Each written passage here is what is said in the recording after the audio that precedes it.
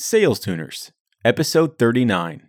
Keenan, CEO of A Sales Guy. Everybody talks about being the best. No, fuck the best. You don't get to be the best. And everybody talks about hustle and grind, and the way to success is to work your ass off. Yeah, it is, but that is really not about hustle and grind. There is one real surefire way to be successful. One. And that's being better than most people.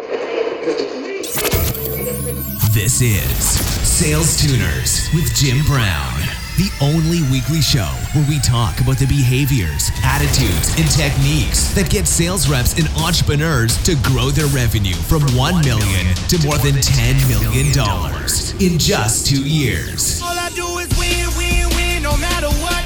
Got money on my mind, I can never get enough. And every time I step up in the building, everybody hands go up.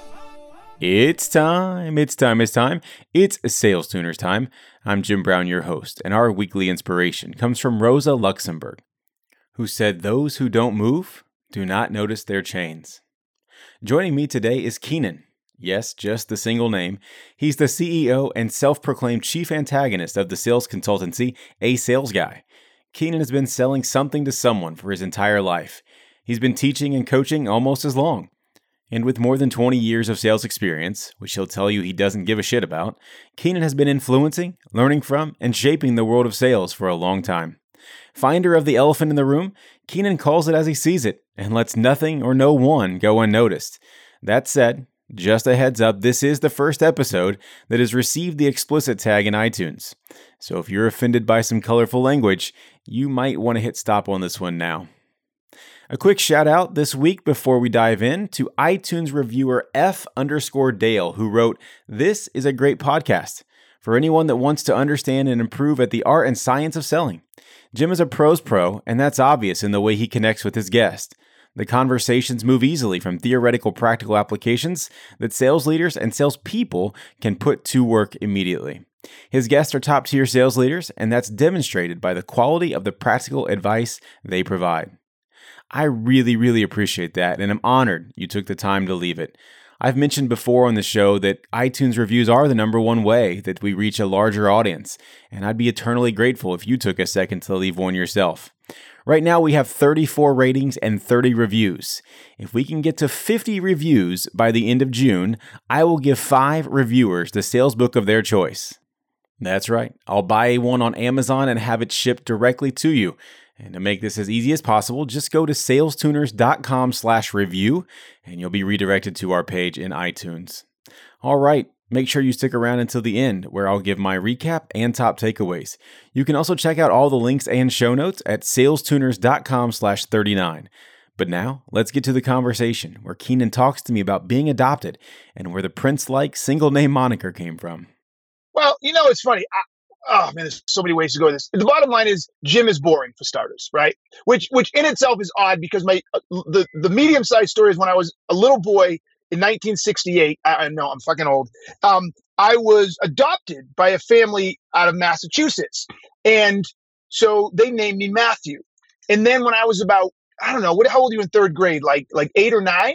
I asked them why nobody called me Jim anymore, and they were like, "What are you talking about?" And I'm like, "They used to call me Jim," and they found out or knew but never told me that in the I don't know, I can't call it orphanage, but in the adoption agency, because I was a baby when I was adopted, I was 8 months old, they had called me Jim, and I actually remembered this. So then I said, I want to be called Jim from now on. So I changed my name from Matthew to Jim. Then as I got older and went through college and everything, all my buddies called me Keenan most of the time, and Jim became boring.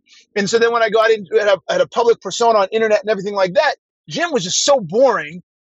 Most people called me Keenan anyways. So I just took that and I just solidified it, and it just ran with itself after that. Well, being a Jim myself, I totally get it. And I know I'm a junior, and I refuse to name my son the third because I did not want him to have another boring name. So I'm with you. I love it. All right. So you got to tell me about this one too. I have read that when you were 11 years old, you convinced your mom that you were mature enough to hang Playboy pictures on your wall. Come on, man.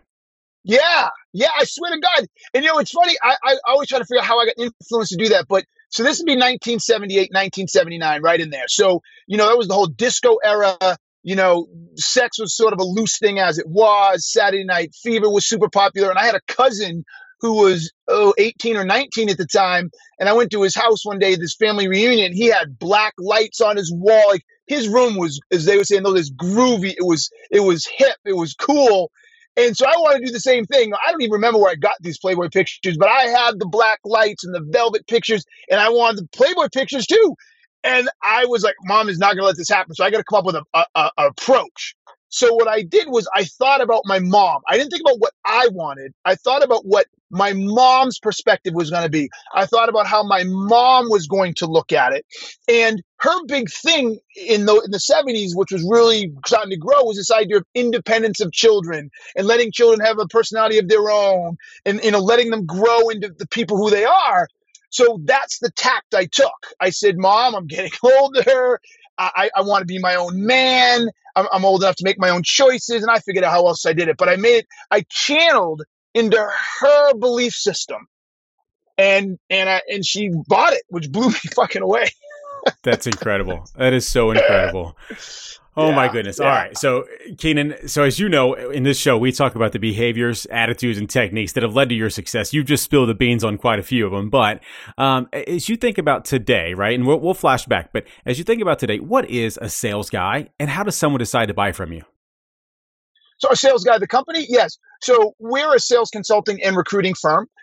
We have a contingency recruiting division, which pretty much everybody understands. We'll recruit for you on a contingency and you hire our people. Great. Well, you pay us. If not, don't worry about it. So that's easy to understand. The other part is the consulting business, which is less easy to understand because most people want to put you in the training box.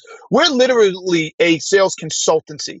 Organizations bring us in when their sales numbers are not where they want to be, or they're scaling, or they're slow growth because they're having difficult going from 5 million to 10 million to 10 million to 50 million to 50 to 100 or beyond. They bring us in and say, okay, help us fix this. And the way we do it is we have a methodology that's strategy, structure, people, or process. And we will go in and work with the CEO or the CRO, and we will evaluate and assess those 4 pillars: strategy, sales structure, the salespeople, and the sales process, to figure out where the mistakes are, where the issues are, and we will fix them and get that growth that they were looking for. I like that. So how does someone actually procure that process? What does it look like for you to bring on a new customer today? So in the consulting side, it always starts with a conversation about their business. And it's really interesting you asked me this question right now. I have an existing customer that went through some changes and there were some new people involved. And so because of those changes, our engagement stopped. But the person who originally brought me in wants me back in. So it put me in touch with the new buyer. We'll go with that. Well, this new buyer is old school. All they kept doing was peppering me with questions about my business. How do you do this? And why should I go with you? And I finally stopped and said, listen, the way that we do this is I need to understand what you're doing. Where are you in the sales organization? What are your plans? What are your goals? What are you struggling with? I need to have a conversation, because without that conversation, I don't think I can provide you any more value than saying, yeah, I'm in Forbes and yeah, we've got Intel as a client, or we've got, Verizon as a client, or whatever, which none of it works. And he wouldn't do it. And so I was like, I don't know that this is going to get anywhere. And I think that's the most important piece. So when we have successful engagements, they always start with, hey, Keenan, we're having this problem. And I'm going to say, all right, let's take half hour, 45 minutes to talk about it. I dig deep, ask lots of questions. I've been there before. I know what questions to ask. I know where to look in those 4 pillars, right? And out of that, then I say, you know what? I think really all you need to focus on is a little training. You're great. Or no, you know what? Here are the key problems I see. And I think this is where I can help you. And let's talk about what that looks like. Got it. I'm sitting here shaking my head. Yes. I mean, I'm in the same world that you are. And my goodness, when you get passed along and someone only wants to talk about what it is that you do, it's like you've missed the point. I'm probably just going to tell you no and move on. So we'll come back to today, I promise. But let's go way back. How did you even get into sales? So as a profession, so this is a chuckle. I wish I had a picture. Well, I guess it doesn't matter because it's a radio. So many moons ago when I was about, I guess it was the same weight, but I was 2% body fat, had all my hair. I was about 28, 27. I modeled. And so I modeled for Tommy Hilfiger and Coca-Cola and Eastern Mountain Sports and, all over the place. And I was in Miami trying to take my modeling career to the next level. It's modeling is very similar to like Major League Baseball. There are small markets, then medium markets, then big markets, and then the supermarkets, right? Like the what we'll call the all-star of baseball, right? So Miami is like the AAA, right? It's not quite New York or Paris, but it's where a lot of those people go in the off season and you get really good work. So I was in Miami trying to grow that. And I'd been there like 3 or 4 months, and a buddy called me up and he said, Keenan, you got to come home. And I'm like, why? And he goes, I got a job for you. And it's time for you to get serious. And it'll pay you $50,000 a year, and it's yours. And I remember, I'll never forget this. I was sitting there doing the math in my head, and I said, well, if I make it in modeling as a male, I might make $300,000, $400,000, $500,000 a year. I was never going to be the next Tyson Beckford. I knew that. So I took $1 million off the table. But I said, if I can get in the mainstream, I can make $300,000, $400,000 a year.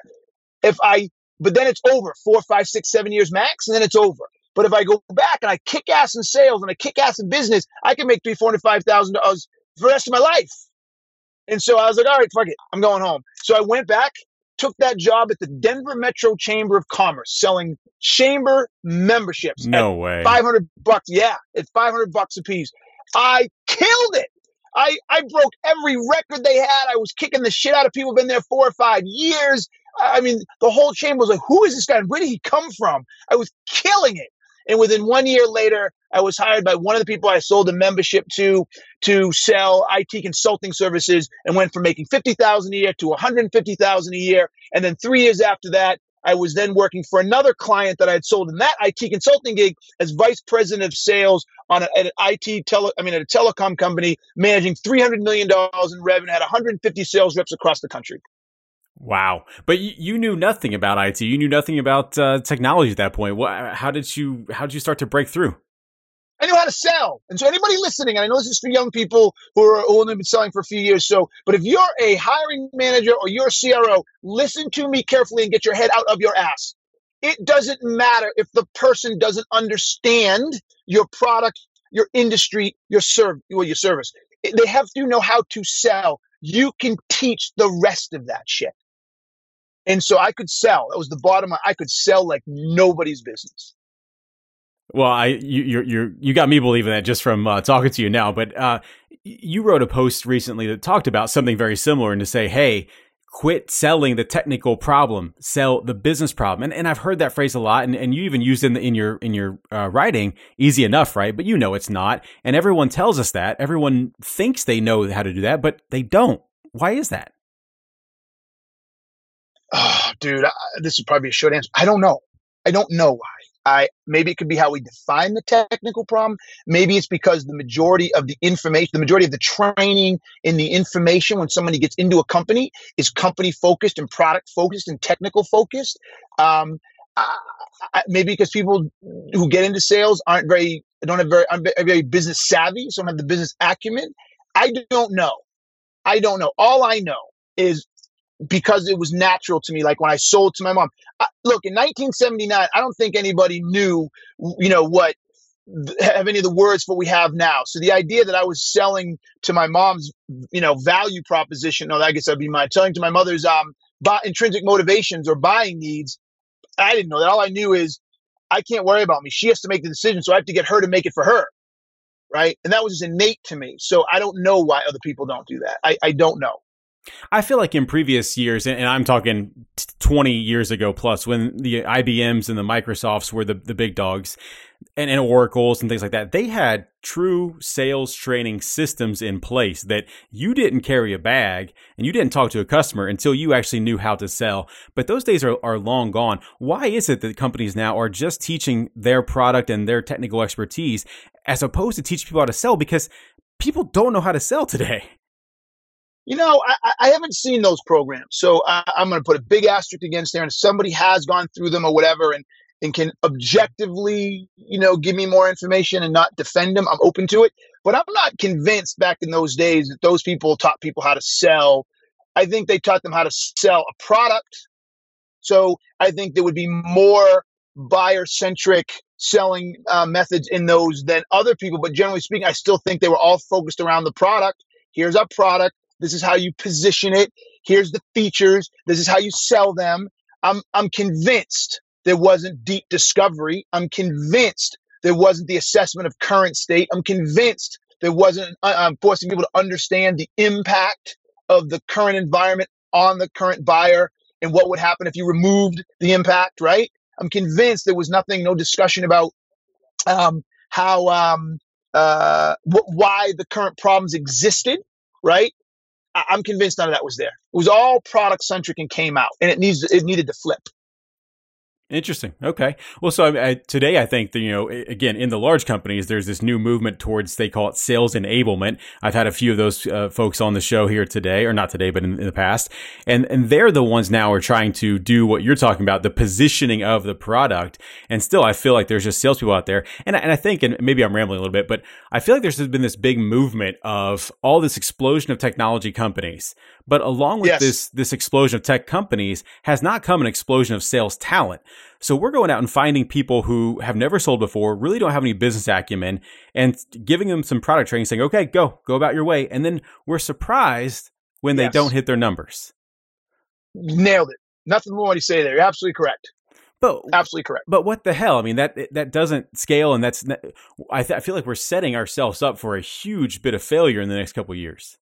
I don't know about that, because I think what's going to happen, like anything else, the market's going to correct. And, you see people, really smart people who, with Miller Heiman, they're almost all training, and people are buying that training and they're teaching them how to sell. You get people like John Barrows, who I love and respect, and he's out there teaching people how to sell. You get people like Jill Conrath, who in her Snap Selling, which nailed it. Value-based selling she nailed it. I recommend that book to people all the time. That's teaching them how to sell. So I think it's going to self-correct in those people who aren't doing it. And it's just, we're just going to have to grin and bear it for a while. I feel like, though, if we could learn from a book, and obviously I know you mentioned some great people. John Barrows has been on the show. I love him as well. But if people could learn how to sell from a book, really, if people could learn anything from a book, we would all have flat abs and white teeth. But that's just not the case. We need that. No. This is brilliant. No. Most people can learn from a book, and I get it. I don't want to get into some long discussion about people's learning styles and blah, blah, blah. But people can learn enough from a book. It's not about learning. It's about applying. You and I can get in. We can learn how to get flat abs from a book, and we know exactly how to do it. We could pass a test. The problem is you and I don't get out and execute it. This is an execution problem. This isn't a learning problem. Keep going with it. I like where you're going. Look. I have a coaching methodology that a sales guy that I'm really proud of, that we use a lot, that I actually modified from my skiing. And it's called observe, describe, prescribe, absorb, and apply. The observe, describe, prescribe is the responsibility of the coach. I need to watch Jim Brown do his job. I need to describe to him what I saw him doing. I need to prescribe an alternative approach or method. The absorb and apply is the coachee's responsibility. Can I absorb what I just learned or what I heard? I'm reading Jill Conrath's book. Am I absorbing it? Does it make sense? Do I understand what she's saying? Do I understand the nuances in the context? Then, can I actually apply what I've just absorbed? You cannot put those two together. The light will go off. Oh, I get it. And then go do it. Oh, I can't do that. Like in skiing. Oh, I get it. You want me to go from foot to foot? Yes, try it. They can't do it. They can't do it. They literally can't do it. They know what they're supposed to do, but they can't do it. Those are separate. And that's what's here. I don't think we have an absorption problem. I think we have an application problem. Interesting. Okay. Whose job is that then to do the application? Is that the salesperson, or is that the sales manager, the coach, if you will? It's both, right? So I give it to, so if we have a coach involved, it's always at the end of the day, the individuals. Because if you don't have a coach, or you have a shitty coach, you still have to be responsible for getting yourself to where you need to get. But in a good environment where you have both and they're both participating, it's both. Because in that the model I described to you at the end of apply it's a circle that goes right back to observe, right? So I observed you doing something. I described what I saw you do. I gave you something new to do. You said you got it. You tried to apply it. I watched, observed you try to apply it. I described what I saw the second time. I prescribed how to fix what you missed or how you had trouble. You absorbed that. You applied it again. I watched, and it's that circle. It's that circle. So it's both of you. Okay. So Keenan, I'm going to slightly different topic, but it's very much in parallel. You did a presentation at Dreamforce last year, and one of the quotes that came out of that was, "Nobody brags about developing somebody." So that kind of puts it back on the coach, but where are we with that? So my point with that was, I think it's a culture. I was attacking the cultural elements of sales, because sales is always been, look, I'm a competitor and I'm just the same. Is this idea of we brag about the numbers. I did 120% of quota. I did 200% of quota. I closed the biggest deal. You heard me say it earlier. I broke all the records, right? That's been our badge, right? Our super capes, our definition of who's a badass and who isn't. But when it comes, it funnels all the way up to leadership, right? I run a $300 million line of business and I beat quota by, blah, blah, blah. And I grew the business by blah, blah, blah.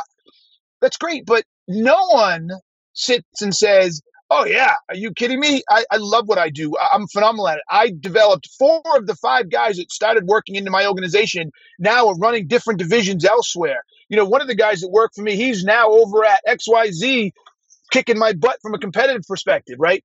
No one talks like that. No one gets excited and brags about the people they developed, yet that's the true definition of a sales leader. That's the true definition of being good at sales coaching and development. I like that a lot. One of the things that I work hard on is my goal is not just to lead people, but it is to train other people to become leaders of people.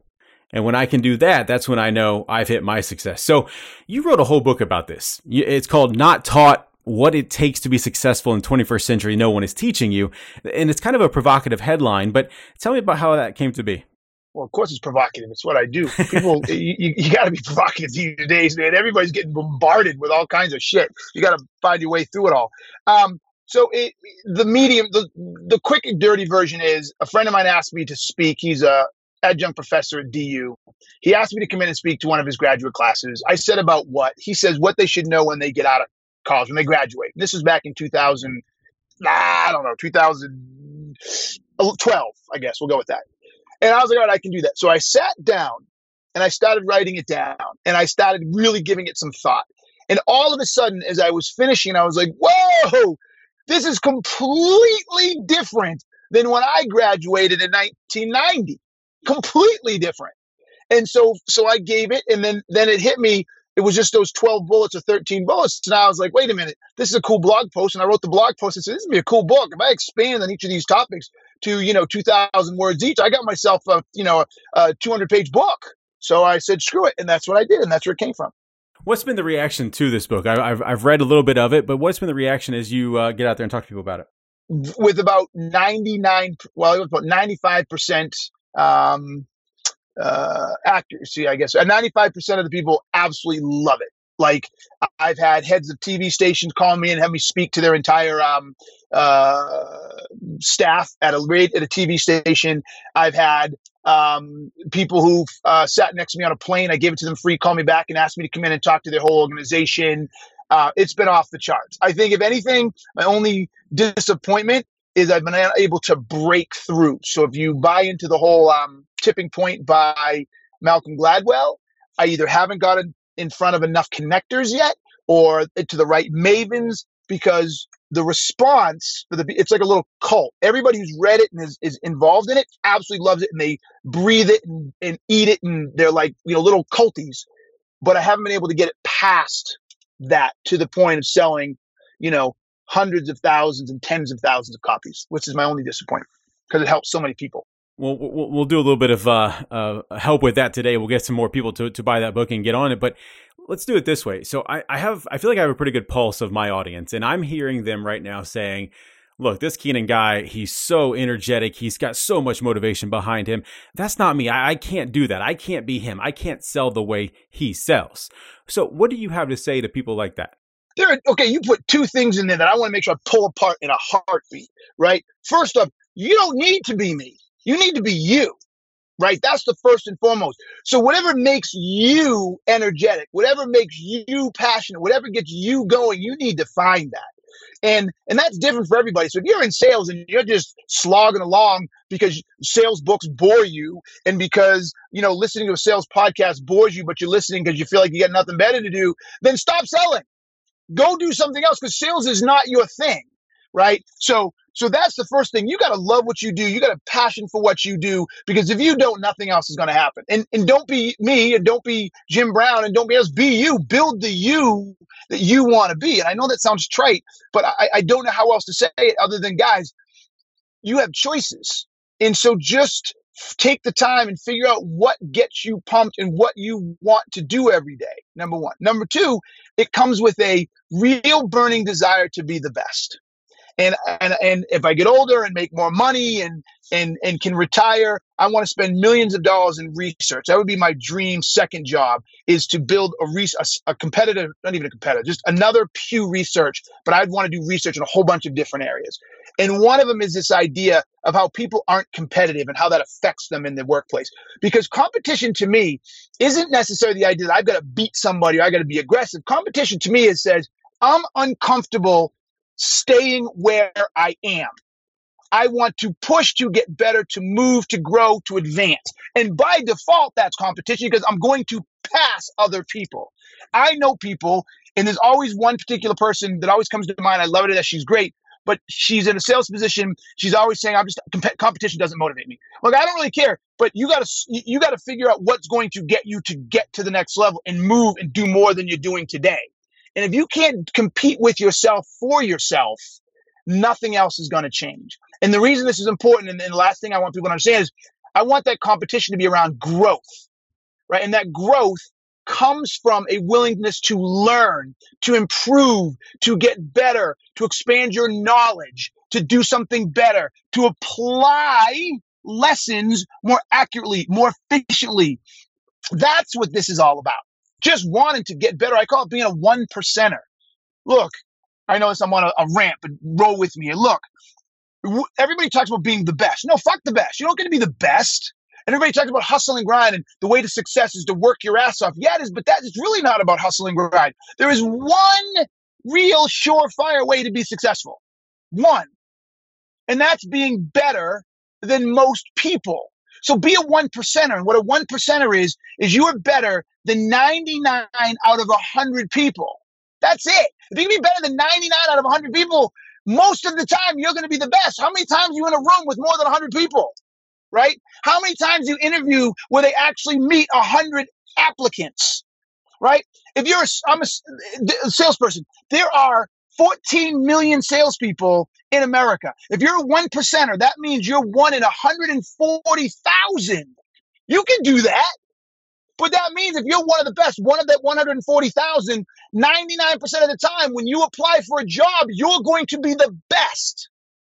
And if you're the best, you will be successful. That's all that matters. So go be the best. Go be one out of 100. Keenan, that may be one of the best rants I've had on the show, so thank you for that. Hey, so as you were speaking there and talking about this idea of motivation, or not motivation, I'm sorry, competitiveness, and that people aren't competitive enough in the workplace, it reminded me of a quote that's been sticking with me for the last couple of weeks from Rosa Luxemburg. It says, "Those who don't move do not notice their chains." And it just sits with me so much because, yeah, people just... they get complacent so much. And as you said, just be better than one more person, and then 10 people, and then 100 people. And all of a sudden, you are now working and acting and living on another level that people can't touch you. Yes. Look, there's only one. Here's the problem. There's this middle ground, right, that no one talks about, right? Lindsey Vonn. There's only one Lindsey Vonn. There's only one Tiger Woods. There's only one Michael Phelps, right? There's only one LeBron James and Michael Jordan. You can't be them, right? And if you are, good for you, but you can't be them. There's only one Neil Rackham, right? There's only one Jill Carver. I love Jill. So stop trying. But you can be one of 140,000. Hell yeah. It still takes work, but you can do that. And if you're one out of 140,000 out of 14 million, you are going to be successful. It's absolutely for sure. End of discussion. All right. It's a fact. So let's flip that then. What do you think, Keenan, is the biggest thing that holds salespeople back? Oh boy, it's psychology now, man. I don't know. I could postulate. I think in many cases people don't. Okay, I have gone on the record and said this before, and it's not just salespeople. I think most people don't get into something because it's what they absolutely love. They have a natural propensity for it. They get into it because they're good enough to do it, and they like it enough, right? So it's if someone came to me and said, "You want to shovel shit?" and I'm the greatest shit shoveler in the world. No, I hate shoveling shit, so it's not going to happen. But if someone had come to me and said, do you want to, I don't know, I got to make up something, be a coach. Okay. Well, but anyway, I'll go with it. Go be a coach. I liked coaching enough and it paid good money, so I'll do it. But as I got into it, I realized I don't like coaching. I don't dislike it, but I don't like it.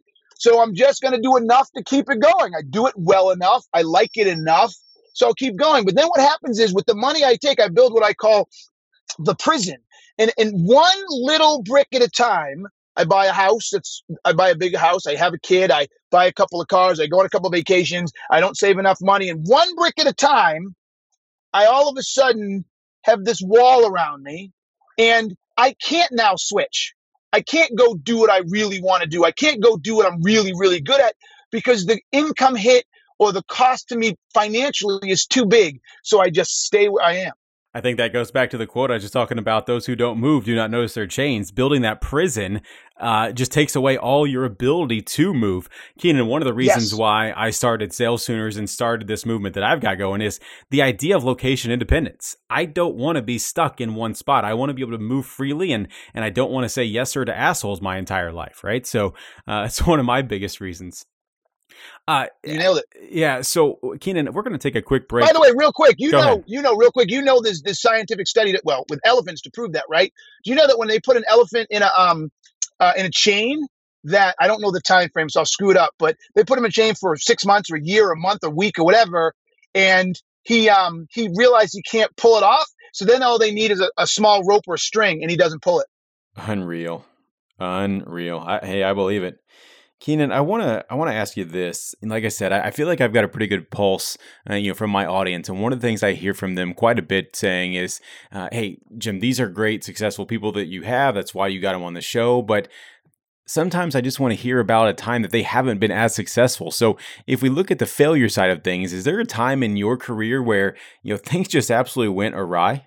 Dude, I failed so many times in my life. It's a joke. It's an absolute joke. So let me start with this. And I wish I could say it, even though I'm feeling it. I know I read it somewhere and someone's talked about, I think Mike Ditka said it. Look, it's not failure until you quit or you stop trying. Bottom line. So I look at it as failure in life, right? So I haven't failed in life until I'm in the ground. Now, as far as those individual failures, yes, I failed in high school. I graduated with like a 1.6 in high school. I graduated at the bottom of my class. I barely got out. It took me 5 years. I barely got out.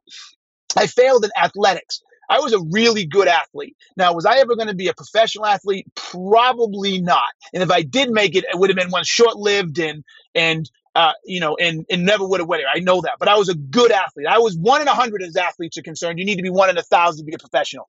And so I could have gone to a D2 school on scholarship for football. Easily D2, could have gone D1 at a shitty school, at a medium or shitty school, had I actually worked at it, had I actually trained, had I actually put the effort in. I was a great track athlete. I didn't train it. I just walked on, ran, and got off and went home. So I failed there. I failed in 3 different businesses. I went from being loaded to broke to loaded to broke. I can't tell you, at least 3 times. When I say broke, I mean like if I don't get a job after this business failed in the next, week, I'm not going to be able to make my bills, and I'm going to have to use credit cards to get me through the next set of bills. So, dude, I failed. My marriage failed. I waited till I was 37 and I wanted to be married the rest of my life, and I would have kept the state in that marriage, but it failed. And, that's different than business. But as far as I'm concerned, that was not okay. And I was devastated that the marriage didn't last.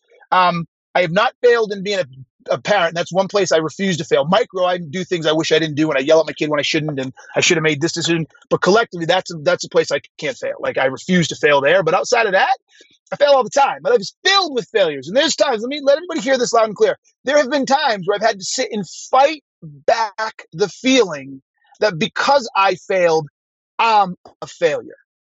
And that is hard sometimes. And sometimes I'm a half a thread away from accepting that, but you battle back and you say, no, okay, that failed. I'm broke. This sucks. I'm alone, but I'm still ticking, and I still got all my talents, and I still got everything I learned from those experiences. So failure is the one thing that you can actually take more from when you leave than when you came in.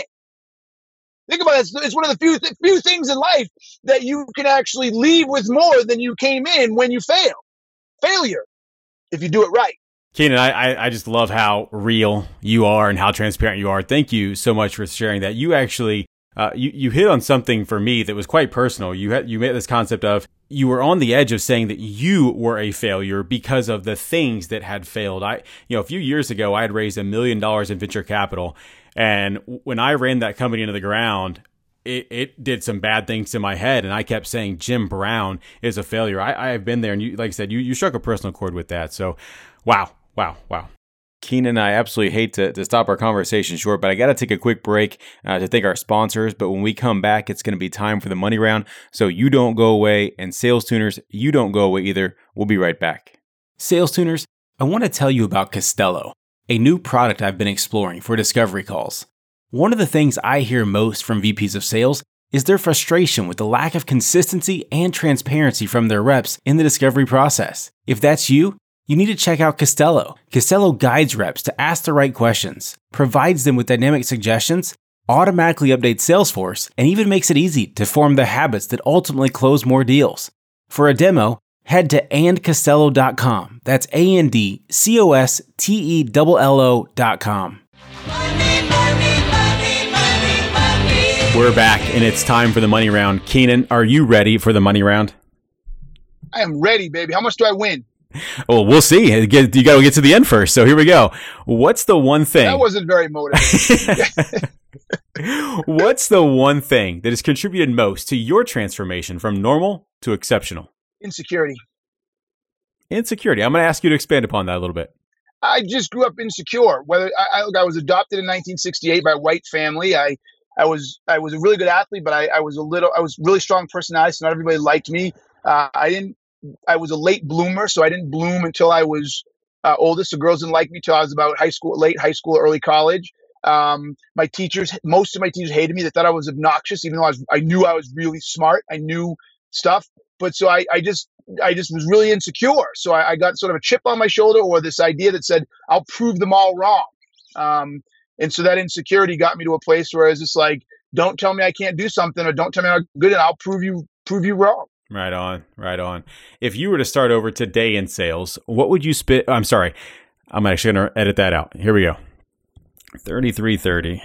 If you were to start over today in sales, what would you tell your 22-year-old self to spend the next 30 days doing? Nothing. That's the one thing I wouldn't tell. I get this question all the time, and maybe I should try harder, but there's nothing I would go back and tell my 22-year-old self. My path here was exactly what it needed to be, with all the failures and all the successes and everything. I mean, if I was forced with a gun to my head, I would either say, you're going to be okay, or stop being so insecure and slow down. I'll say that one. Slow down. There we go. I even learned that. I learned that anyways, but I'll go with that. Slow down. Two-part question for you here. Which phrase describes you best and why? I love to win, or I hate to lose?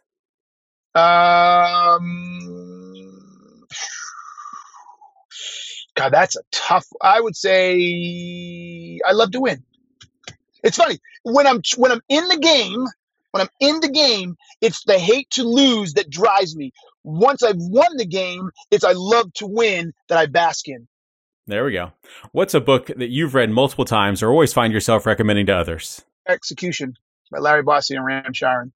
Sales Tuners, if you'd like to check out Keenan's suggestion of execution, head on over to salestuners.com/book. There you can sign up for a free 30-day trial of Audible and browse their over 150,000 titles. Again, that's salestuners.com/book. Keenan, what's something you believe in that nearly no one agrees with you on? That people are genuinely good. Wow. What do you mean by that? I love people. I have a passion for people. I really do. But I honestly believe in my heart of hearts that people are not genuinely driven, are genuinely good. It's an age-old debate, right? I've heard high schools do that. Are people genuinely good? Are they genuinely bad? And I don't think it's that black and white. But no, I don't think people are genuinely good. I think people are genuinely self-serving. And if being good serves them, they will be good. If being bad serves them, they will be bad. And I just don't, I think most people like to think we're good people, like people are good, but I don't think so at all. I think people are self-serving. And when they send money over to Africa, they're doing it because it makes them feel good. They're reacting to their own selfish needs. I didn't like seeing that picture. I don't like feeling that there are people suffering. So they do it because they're trying to rid themselves of a great feeling, a sense of empathy, but that doesn't feel good to them. But generally speaking, no, people will fuck you in a heartbeat, not even bat an eyelash if it serves them. That's real. That's real. But with that said, I love people. I have no negative view of the world. I'm the guy that gives money to the people on the street. And my daughter's like, why are you doing that? He should go get a job. I'm like, you don't know his situation. You have no idea what just happened. Who are you? You don't have a job. Give him $1. So, right. So, yeah. So I'm a liberal. I'm a very giving person, but I just don't believe, generally speaking, people are good by nature. Hey, I'm with you. What's the biggest piece of advice that you have for all the sales tuners out there grinding today? Commit to yourself. Stop. I put this out the other day on one of my Instagrams. Stop fucking around. Just stop fucking around. Okay. You have one life, right? You have like 400 trillion to 1 or 40 trillion to 1. The fact you're even freaking born. The fact that you're born in the United States is even crazier. The fact that if you were born in the United States and you were born to a middle class life, cut it out. Get committed to yourself. Stop fucking around. Stop wasting time.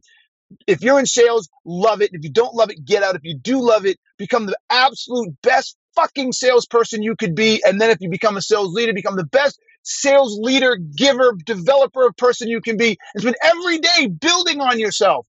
Continuous learning, continuous growth, continuous personal development. Don't stop. That's what I say. Just don't stop, because if you stop, you're wasting it. Keenan, you got me feeling this energy. I think we could go for another hour if we both had the time, but I'm going to get you out of here on this one. How could someone find you or connect with you if they wanted to after the show today? You can run a Google search under Jim Keenan. I want to make it Keenan, but I still don't rank as high under Keenan. It's Google search under Jim Keenan. You'll find my Twitter, my LinkedIn. You'll find our website, which is a sales guy. Go to Instagram. I'm starting to do a lot more on Instagram. So go there under Jim Keenan. I'm doing a lot of stories on how to sell and how to move on. And so, yes, that's how. Any one of those. I will link to all those in the show notes. But Keenan, thank you so much for joining me today. This has been absolutely amazing. Awesome, my man. I enjoyed it. You're a fantastic host. It was great. Holy cow. If you didn't get jazzed up by that, you might want to check your pulse and make sure you're still alive. I've seen Keenan at several industry events, but this was the longest one-on-one session I've had with him, and my goodness, was it awesome. Let's get to my top takeaways. Number 1, it's not about learning. It's about applying what you love and who you are to what you do. While you need to understand your product, it's more important to know how to sell than it is to know all the technical features and benefits of your offering. Comparing sales to fitness, you can educate yourself all you want about what it takes to get a perfect six-pack, but none of that matters until you start applying that knowledge. Application and execution are the most important part of the puzzle. Number 2, be you. It's okay to be inspired by successful salespeople. That likely is why so many people listen to this show, but at the end of the day, you have to be you. Everyone is different, and what works for one person might not have the same impact on someone else. So whatever gives you energy, whatever makes you passionate, whatever gets you going in the morning, use that to build the you that you want to be. You have the power to make the choices that will empower you in the long run, so choose to be you from the start, and you won't let yourself down. Number 3, compete with yourself first. Success in sales comes from a burning desire to be the best. Now, that doesn't necessarily mean by default you have to aggressively beat other people. It just means that you are uncomfortable staying with where you are. And as a result, you put in the work it takes to push yourself in order to move, grow, and advance. And that has to come from within, or nothing is going to change. That's it. Thank you so much for listening. If you have questions you'd like me to ask our guests, please tweet at me at SalesTuners or shoot me an email, jim@salestuners.com. Be sure to sign up for our email list where we send out expanded content and previews of upcoming guests. All right. I hope to see you next week. Until then, I'm Jim Brown. Let's make it rain. Thanks for listening to Sales Tuners. Stay up to date at www.salestuners.com. And don't forget to subscribe, rate, and review us on iTunes. And they stay there.